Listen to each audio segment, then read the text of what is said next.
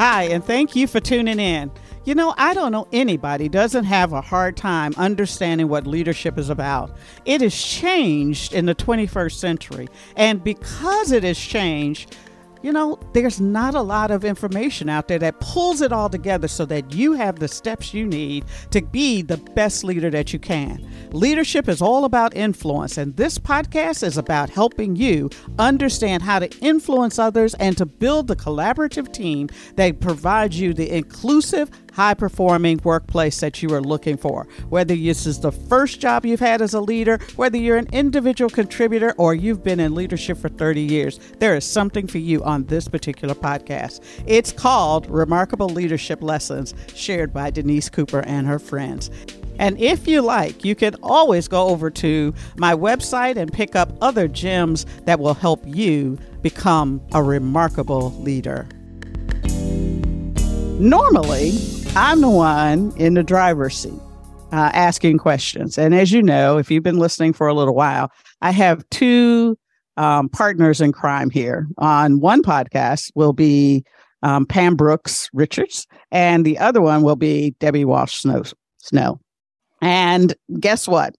Today, Debbie is in the driver's seat. She wanted to ask questions live and raw.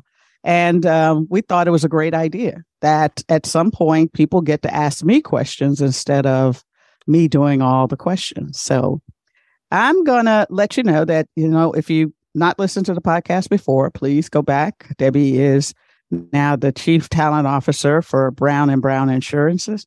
She has, in her past, owned businesses, worked for corporations. She's done both, being her own boss and now, you know, working with the team collaboratively to up the game of the talent in the organization that she's in now, Brown & Brown, which is a great company. So this morning, Debbie, how are you? I'm great, Denise. And I'm so excited to be able to flip the script, as you say, and ask a couple of questions of you, questions that I think are really important and usually provide great insights into candidates if you're interviewing them, or just into people if you're trying to get to know them better and understand their values without asking them flat out what their values are. Yeah. So what are your values? I know. Yeah. Tell me what your values are, which in general, it's not what we think our values are. It's how we actualize them. How do our behaviors align with them? And oftentimes that is not something that we think about. And so today's going to be a good one. The other part of this is that think of this podcast. So usually I wait till the end to say, here are the nuggets for it. But think of this time that you're spending with us and overhearing this private, intimate conversation as an opportunity for you to understand how not only to get to know somebody else, but to how to present yourself during interviews, because we're always being interviewed, whether we know it or not. Some of you, if you read my book, you know that I was in New York, flying back to St. Louis. I happened to sit next to the president of a company. And by the time I got off the plane, and I didn't know this at all, he was just a guy who was sitting there and people were trying to put stuff in the overhead and it kept falling down on his head. And we started making jokes. But by the time I got back to St. Louis, he had offered me a job. You are always being interviewed. So it's not that you have to be conscious of it, but you do have to understand that every conversation, someone is evaluating you from the perspective of, do I want to know you? Can I help you? Can you help me? And you never know, just because somebody's sitting next to you, who they are in their life and why they would want to be friends with you. So be conscious. That's all I'm saying. Be conscious. And this is an opportunity for you to show, if I am conscious, I'm not sure, but my friend Debbie will always tease out the best and the brightest in anyone that she works with. So I'm turning the mic over. Go for it. Okay.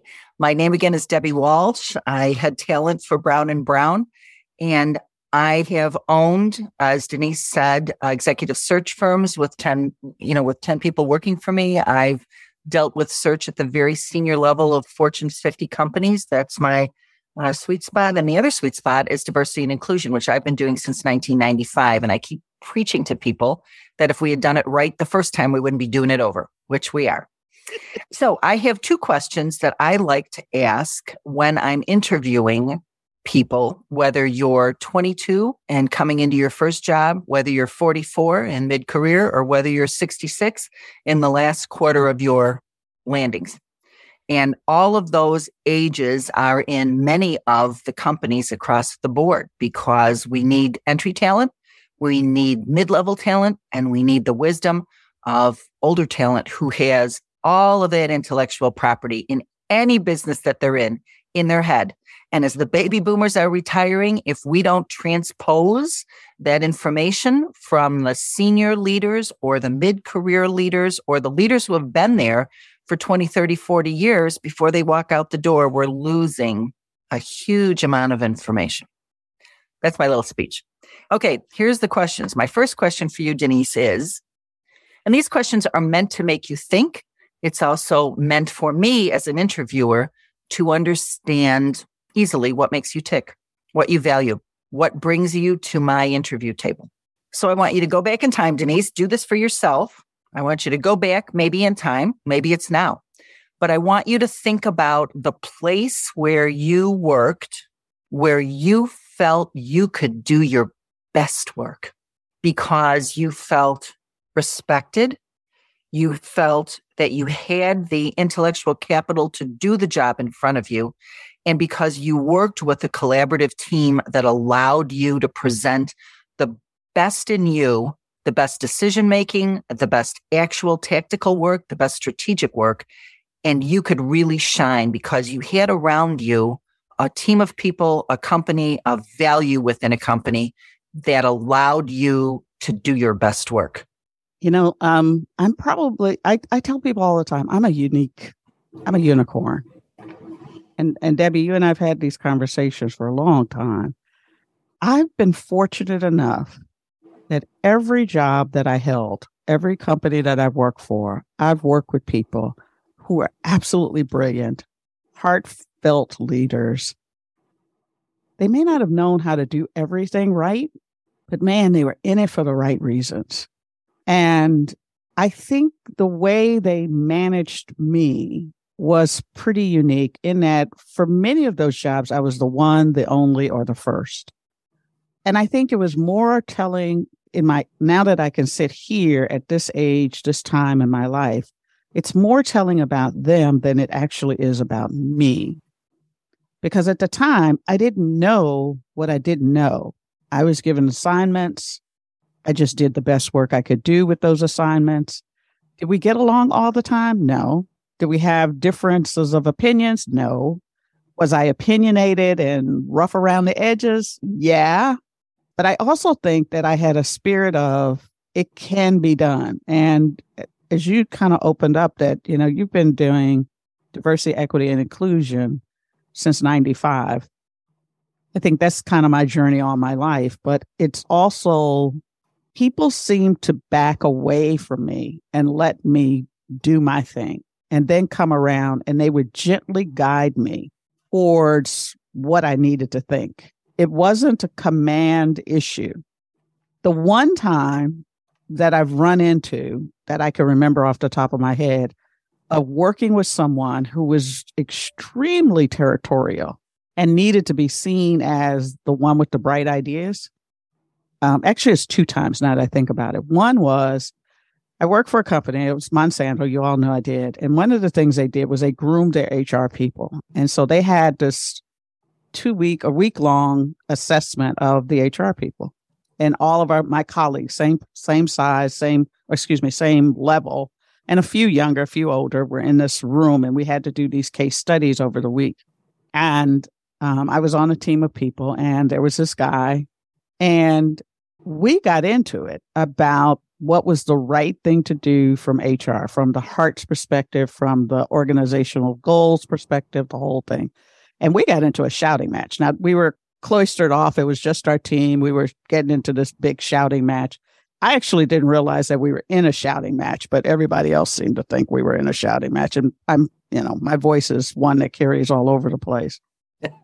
And at the end, I can't remember whether my argument swayed the team to go forward or didn't sway the team to go forward, or his argument, or we came up with some other little compromise out of it.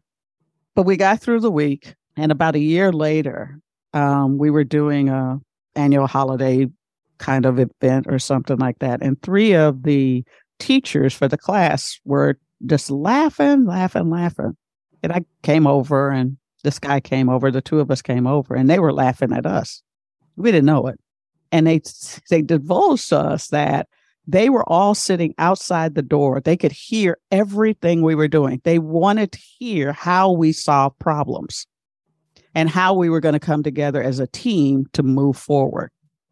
And that was the first time I realized that no matter where you're at, people who are invested in you are always watching you. They are in the background maneuvering things for you to open doors or close doors that are right, not right, etc.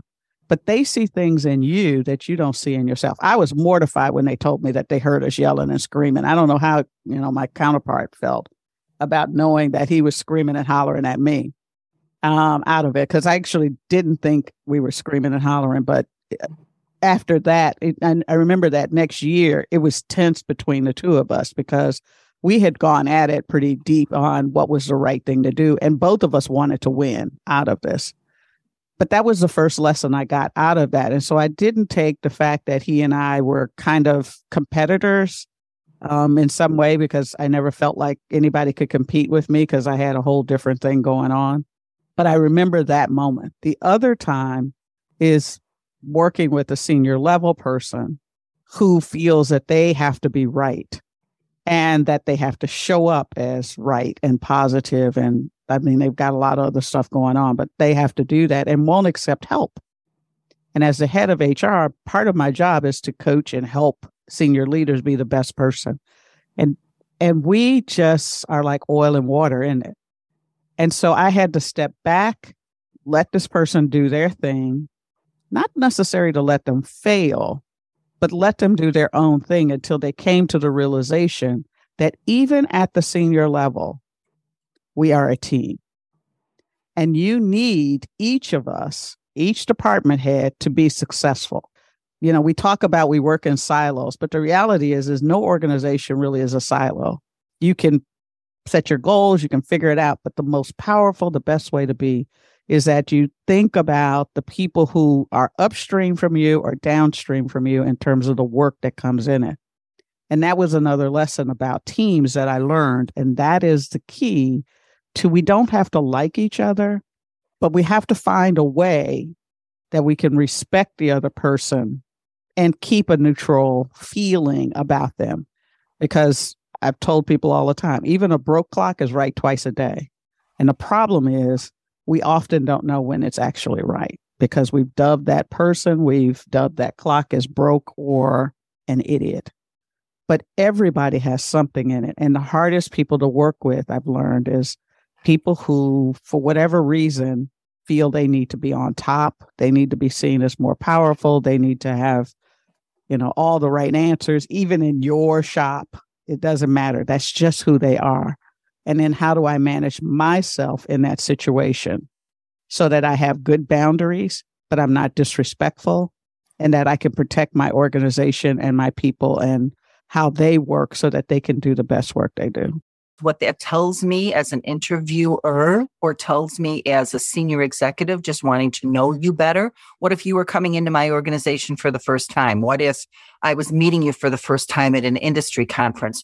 And I'm not saying that you meet somebody at an industry conference, you could say, take me back to the place that you were where you did your best work. But again, if you're interviewing someone and you need to get to know them, 22, 44, 66, I don't care where they are in their career, the answers that you gave me and the lessons that come from this are important. I'm just going to highlight a couple. They have to do with you specifically. They have to do with the organization, the way you do work, and the lessons that you would teach other people about that. Telling about you that the people that you worked with always saw in you and you saw in yourself an attitude that whatever it was, it can be done. Another thing is, this is a Marilyn Miglin quote, a beauty maven from years ago. You audition every minute of your life and never forget it. Whether it's on the plane sitting next to, and by the way, I have one of my best friends now in my life. We happen to have daughters the same age that I met the same way on a flight from New York, probably 10 years ago. And she's a big A executive with a huge company that I happen to work with and used to work for. So auditioning every minute of your life, and that to me means dressing for the audition, doesn't mean you have to be wearing a $3,000 suit, but it means you need to be not in a t-shirt and shorts, even if you're going on vacation, because you don't know who you're sitting to on the plane. It means that you need to be ready to walk into the chairman's office if you're called. It means that people are watching you and watching how you react, what you look like. Just be ready. Another and the last thing was, in that same theme, you were being groomed, again at Monsanto, but having that opportunity to be groomed with a group of your peers, it sounds like. And I would say frequently, because you and I both have loud voices. I think it's Chicago. Yeah. We scream. So you were with a group of your peers, and whatever the disagreement of what was right for the business, the case that you were working on, you had no idea that people were watching. But in fact, it's kind of like being, I don't know, I've never been in this situation, but on the police shows, you're behind some kind of a mirror where people are watching you. Yeah. So, I think of going to Catholic school for years and years. I can remember the nuns sitting out in the hall trying to see if you were singing the notes right or not singing the notes right. Same kind of deal. People are watching. People are looking at. My expectation, if you were one of the people on the outside, one of the senior leaders of HR, you'd want to know how respectfully they handled that, how collaboratively they came to a conclusion, how justified their viewpoint was for the health of the business, right? Think as a leader what you'd want. You'd want to know how they came to resolution, and then you'd want to know how they treated each other after the disagreement. So as a senior leader, that's what I'd want for my people. I'd want to know how they can get along, how they can make it work, and are they pinched with each other afterwards? There's, siblings. Are you pinching each other afterwards? Are you bickering with each other afterwards? Or can you put it aside and move forward? Easier for some people than others. Takes more time for some people than others. Doesn't take any time at all for a salesperson. I'm a salesperson. Rolls right off my back. You don't like me or what I have to say? No problem. And I'm not mad at you anymore because I could care less. It only means no for now.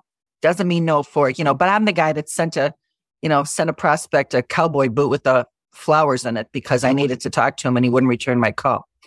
So creative resolution of an issue. So that's what I got from what you had to say. So do I want to take you to the next step in an interview? Yes, because you demonstrated to me you were able to listen to lessons in your career. You were very self-aware of what those lessons meant for you.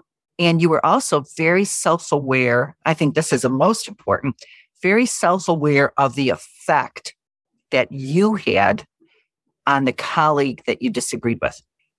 And that means I want to push you to the next level. That's what an interviewer wants to see. Are you self-aware? Do you have knowledge of how that affects your career?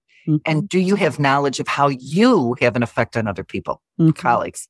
All the buttons in emotional intelligence, right? It's about you. It's about how you impact other individuals. And then from there, how do you show up in an organization or a team? Right. Because, Debbie Walsh's five big things, the ability to articulate a vision and get people to march into hell to execute it.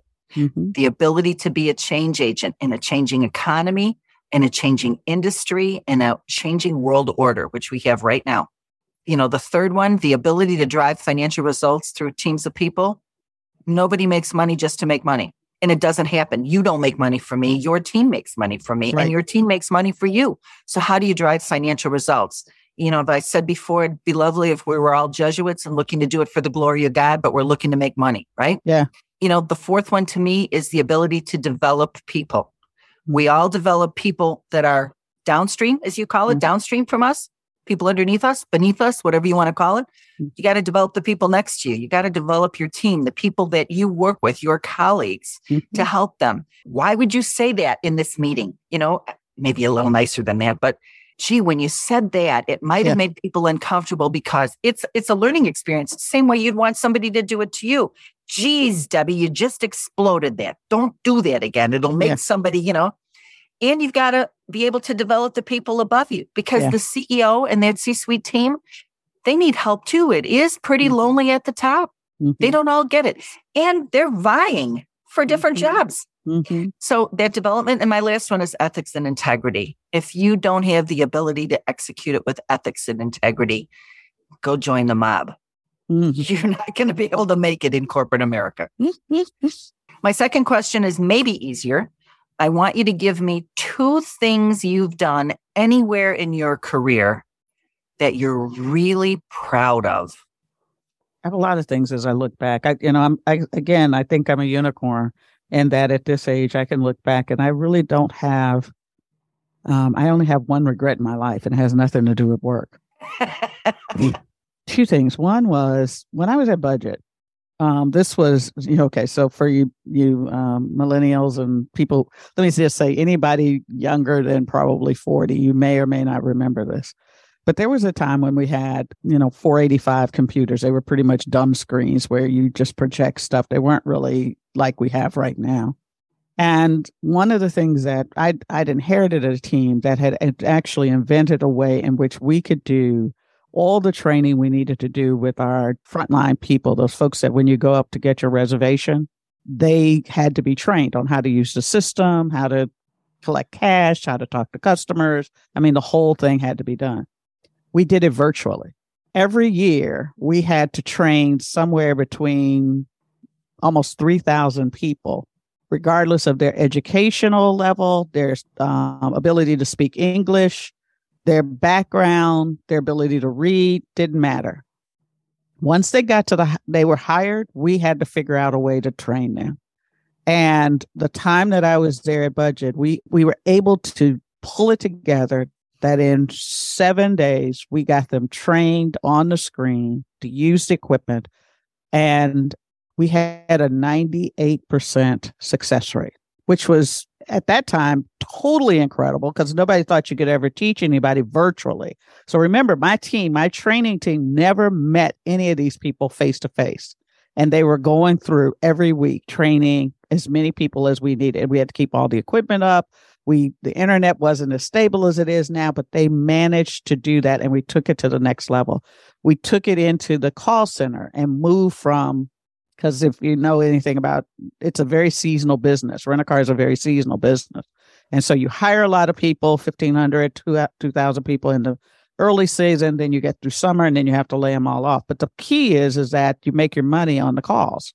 And we had to reduce the time people were actually in the training to, I think we got it down to like 6 weeks. By the time they got through, they were through the system all the way up to being what we call the average, within the average band of the call system. It added something like $3,000 a minute to the bottom line. Running that team was probably the most prideful moment I could ever have, because I didn't do it. All I needed to do was get everything out of the way so that group of people could actually make this happen. And it turned out that Budget was purchased by, at that time, Avis for that one reason. Or it was one of 2 reasons at that particular time. But they wanted that system because it was such a game changer at that particular time. The second one, I had created a new hire orientation program that brought everybody in globally to meet each other. So they were cohorts. They were anywhere from 45 to 100 people in the room, cohorts. But it was always about the senior level individuals coming in to do it like an Oprah style interview with them. They got the business side of what was going on. And at the time, it was when Monsanto was in some, the press for bovine somatotrophin, BST additives to milk, seeds, etc. And we were getting a lot of positive and negative press. But what we decided to do, or one of the issues that came up, is we had people whose neighbors found out that they were working for us. And of course, we had many divisions, and most of them never even worked for that particular division. But they were really taking some heat from their neighbors. So we had the CEO come in, Dick Mahoney, and he sat with them, talking to them about what commitment was and why this was something with the number of people that were going, the population problems, other countries that could not feed their people, etc. And he gave this impassioned speech to do that. And what we wound up doing is creating an army of people who could talk to neighbors and tell them why we were doing it and what was really happening and how it moved through and where we were changing. And the thing that got me was not only Mahoney coming in and talking about it, but I can't remember the guy who was the head of our marketing program and our marketing period. And I remember him coming in and having conversation because, people were peppering him. It was an honest conversation and it was getting I wouldn't say heated, but it was tense. And he started talking about the ethics program inside Monsanto and how we had this model of just because we can doesn't mean we should. And the rigor at which things went through the company. Now, Monsanto, as we know it, is gone. They knew one of the reasons that you were able to pull me out is they knew that they were going to be bought, broken up, and gone away. So that company doesn't exist. I don't know what Bayer does now and the other companies that bought it, but I remembered how that shifted. I wound up winning an award for that particular program because everyone walked out of there, all these new employees, and then the tide turned because people who were tenured there, been there a while, were pissed because they didn't get to come and sit and listen to this kind of cadre of every leader of every business had to show up and talk, the whole thing. And it was such an intimate, now I call it an Oprah style conversation with the heads of the business and even people inside that weren't the head of the business, but lower in the business had different roles across it, talking about the choices they made, how it affected other people and what the business meant to them. And as well as the numbers and the products and the services and other things.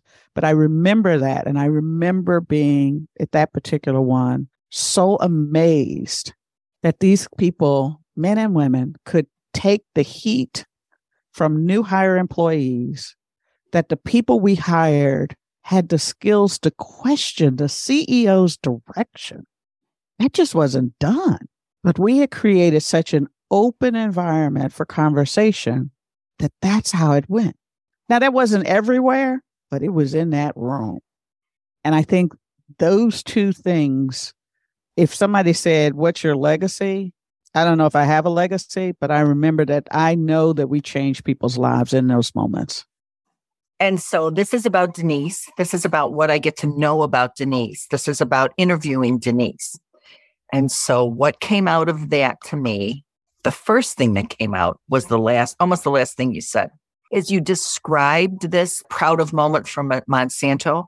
You went through a very great description, an emotional description. So I felt like I was in that room. And I've been in those rooms with CEOs and people who are shareholders of companies, have gone to shareholder meetings when Jamie Dimon from Chase is on the spot, or, whoever is on the spot, the CEO or a board member. And if you haven't, you've watched them on TV, and you've watched President Biden be put on the spot. You've watched our presidents, our leaders, our senators be on the spot. We've all seen tough questions being asked. So we can believe that. But you came all the way through a very emotional, descriptive, opportunity for me to feel like I was there. So I'm engaged, right? You've enticed me with what the problem is. You've engaged me with what the meeting was about. And you waited all the way of telling me everything about it.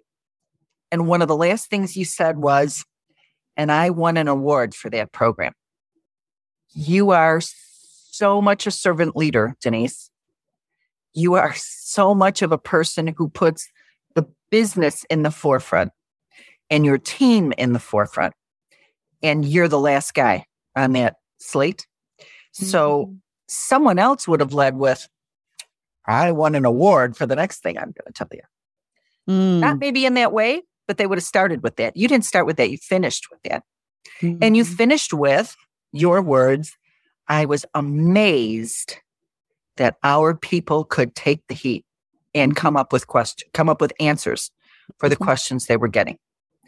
Yeah. And again, at a different time, it was a different time in your life and a different time in industry. Unusual to have a CEO with his or her employees peppered with uncomfortable questions, because now it's done all the time. 25 years ago, it was never done. You didn't question the CEO. No, never. So ever. That's just it's a different generational thing. We've spun into a different. So that was really important for me to get as an interviewer out of you. You are about collaboration. You are about team first. You're about getting the business questions answered. And then there's Denise that won an award. That's what that said to me, that example. Your budget example, well, I totally get, the technology has moved so fast from when you were at budget. But as a consumer at the rental car, business, we've come to, we go to the rental car place and, I'm a gold or premier member of whatever that is. And if my name isn't on the board when I get there and I got to go to the meeting and I'm already late and it's pouring rain, I'm aggravated that I can't get there fast enough because couldn't you just do your job to put my name on the board? In this case, it wasn't putting the name on the board. It was, whatever budget did at that time. But we all know that enterprise changed the system when they hired kids right out of college. Junior college. Exactly. Junior college. Yeah. So out of junior college or out of college, it was their first job out of school or their first job while they were in school, and they were spinning quickly. They changed the way people hired for that business. You changed the way customer service could be done at that time for the business. And the ability to take 3,000 people or even 1,500 people and move that from 6 weeks training to 7 days of training. Unbelievable. And what you said at the very bottom, you went through the whole thing, again, made me there because I'm a consumer. Everyone has rented a car. I could understand what you're talking about. It doesn't make any difference if it was a 485 computer or instant now. I still could understand it because I'm the consumer of why, if it's not exactly there, what do you mean you don't have my driver's license? I'm a gold member. I'm a platinum member, whatever it is. So the impatience that happens at the counter, you were able to show people in a way how that impatience, whatever point in time it was changed. And again, what did you tell me? You didn't lead with Avis bought budget because you did this. At the very end, you said Avis bought us for the ability to have done that program. And so again, you're confirming for me as a candidate, it's the business first, it's the team first, it's the people first, and then it's Denise. You gotta make me cry. It's just two questions. And it's two questions if people think about. If you have, I want to spin it a little bit because sometimes, I'd like to say 50% of the time, interviewers are lousy at interviewing. Yeah. They're just not good. No one's taught them how to interview, or they have I'm going to say hardcore.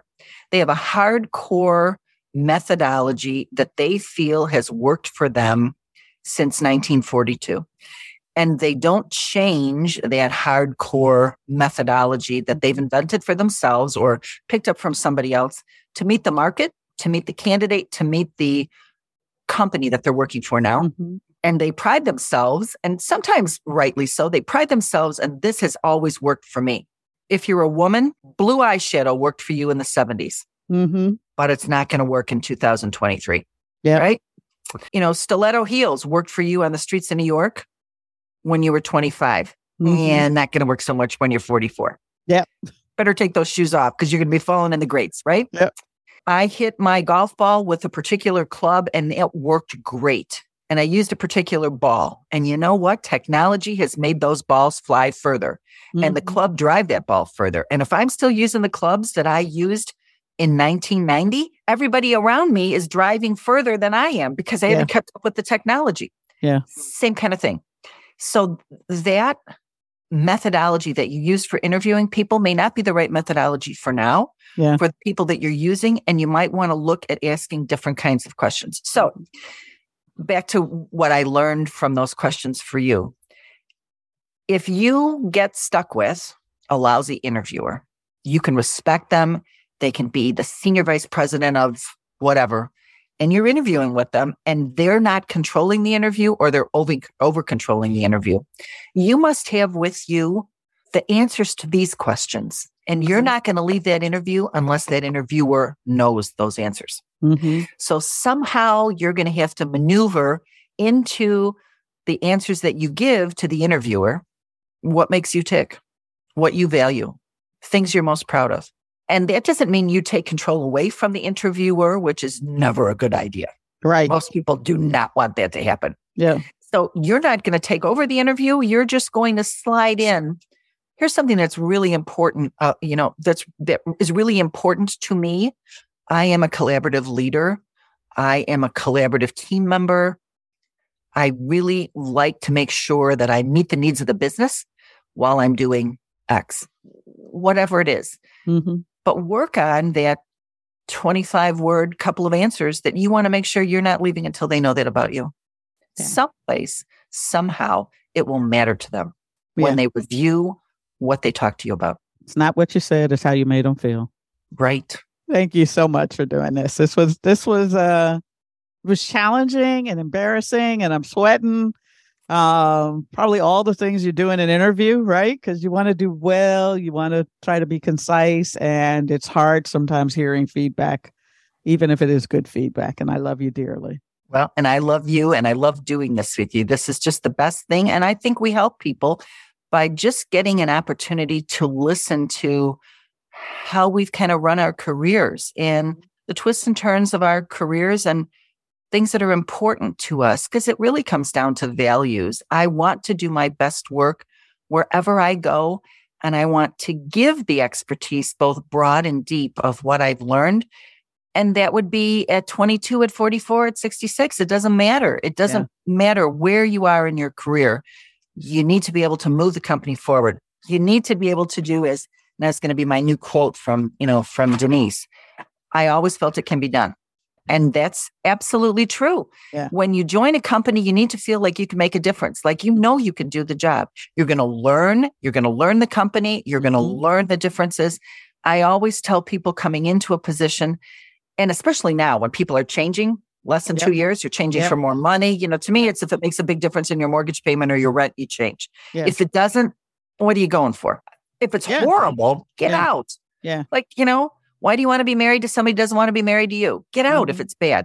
But if it's not bad, it usually takes 18 months to 2 years to really understand the organization and to really be comfortable, to understand who has the power and who has the powerful title. And they're usually two different things. And those are important lessons, I think, to learn. All right, guys. In the show notes, we will have ways in which you can get a hold of Debbie if you have extra questions.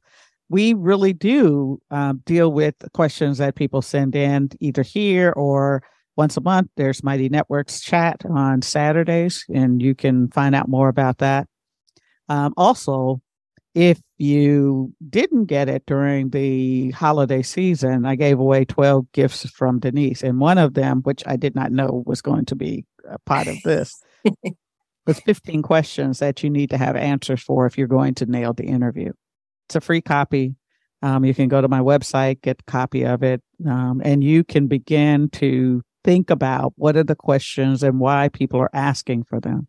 As Debbie said, you're probably going to meet people who are not as skilled as she is. She's an amazing person, an amazing leader, and an amazing interviewer, even if she is a salesperson.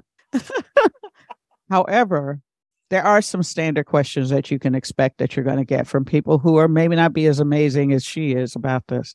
And you need to be prepared for them. You need to have thought about them. You need to understand why and what somebody might be looking for from the answer so that you are prepared to come from your heart and to understand what it is that makes you tick and what it is that you're looking for. Because people don't leave companies because of the money.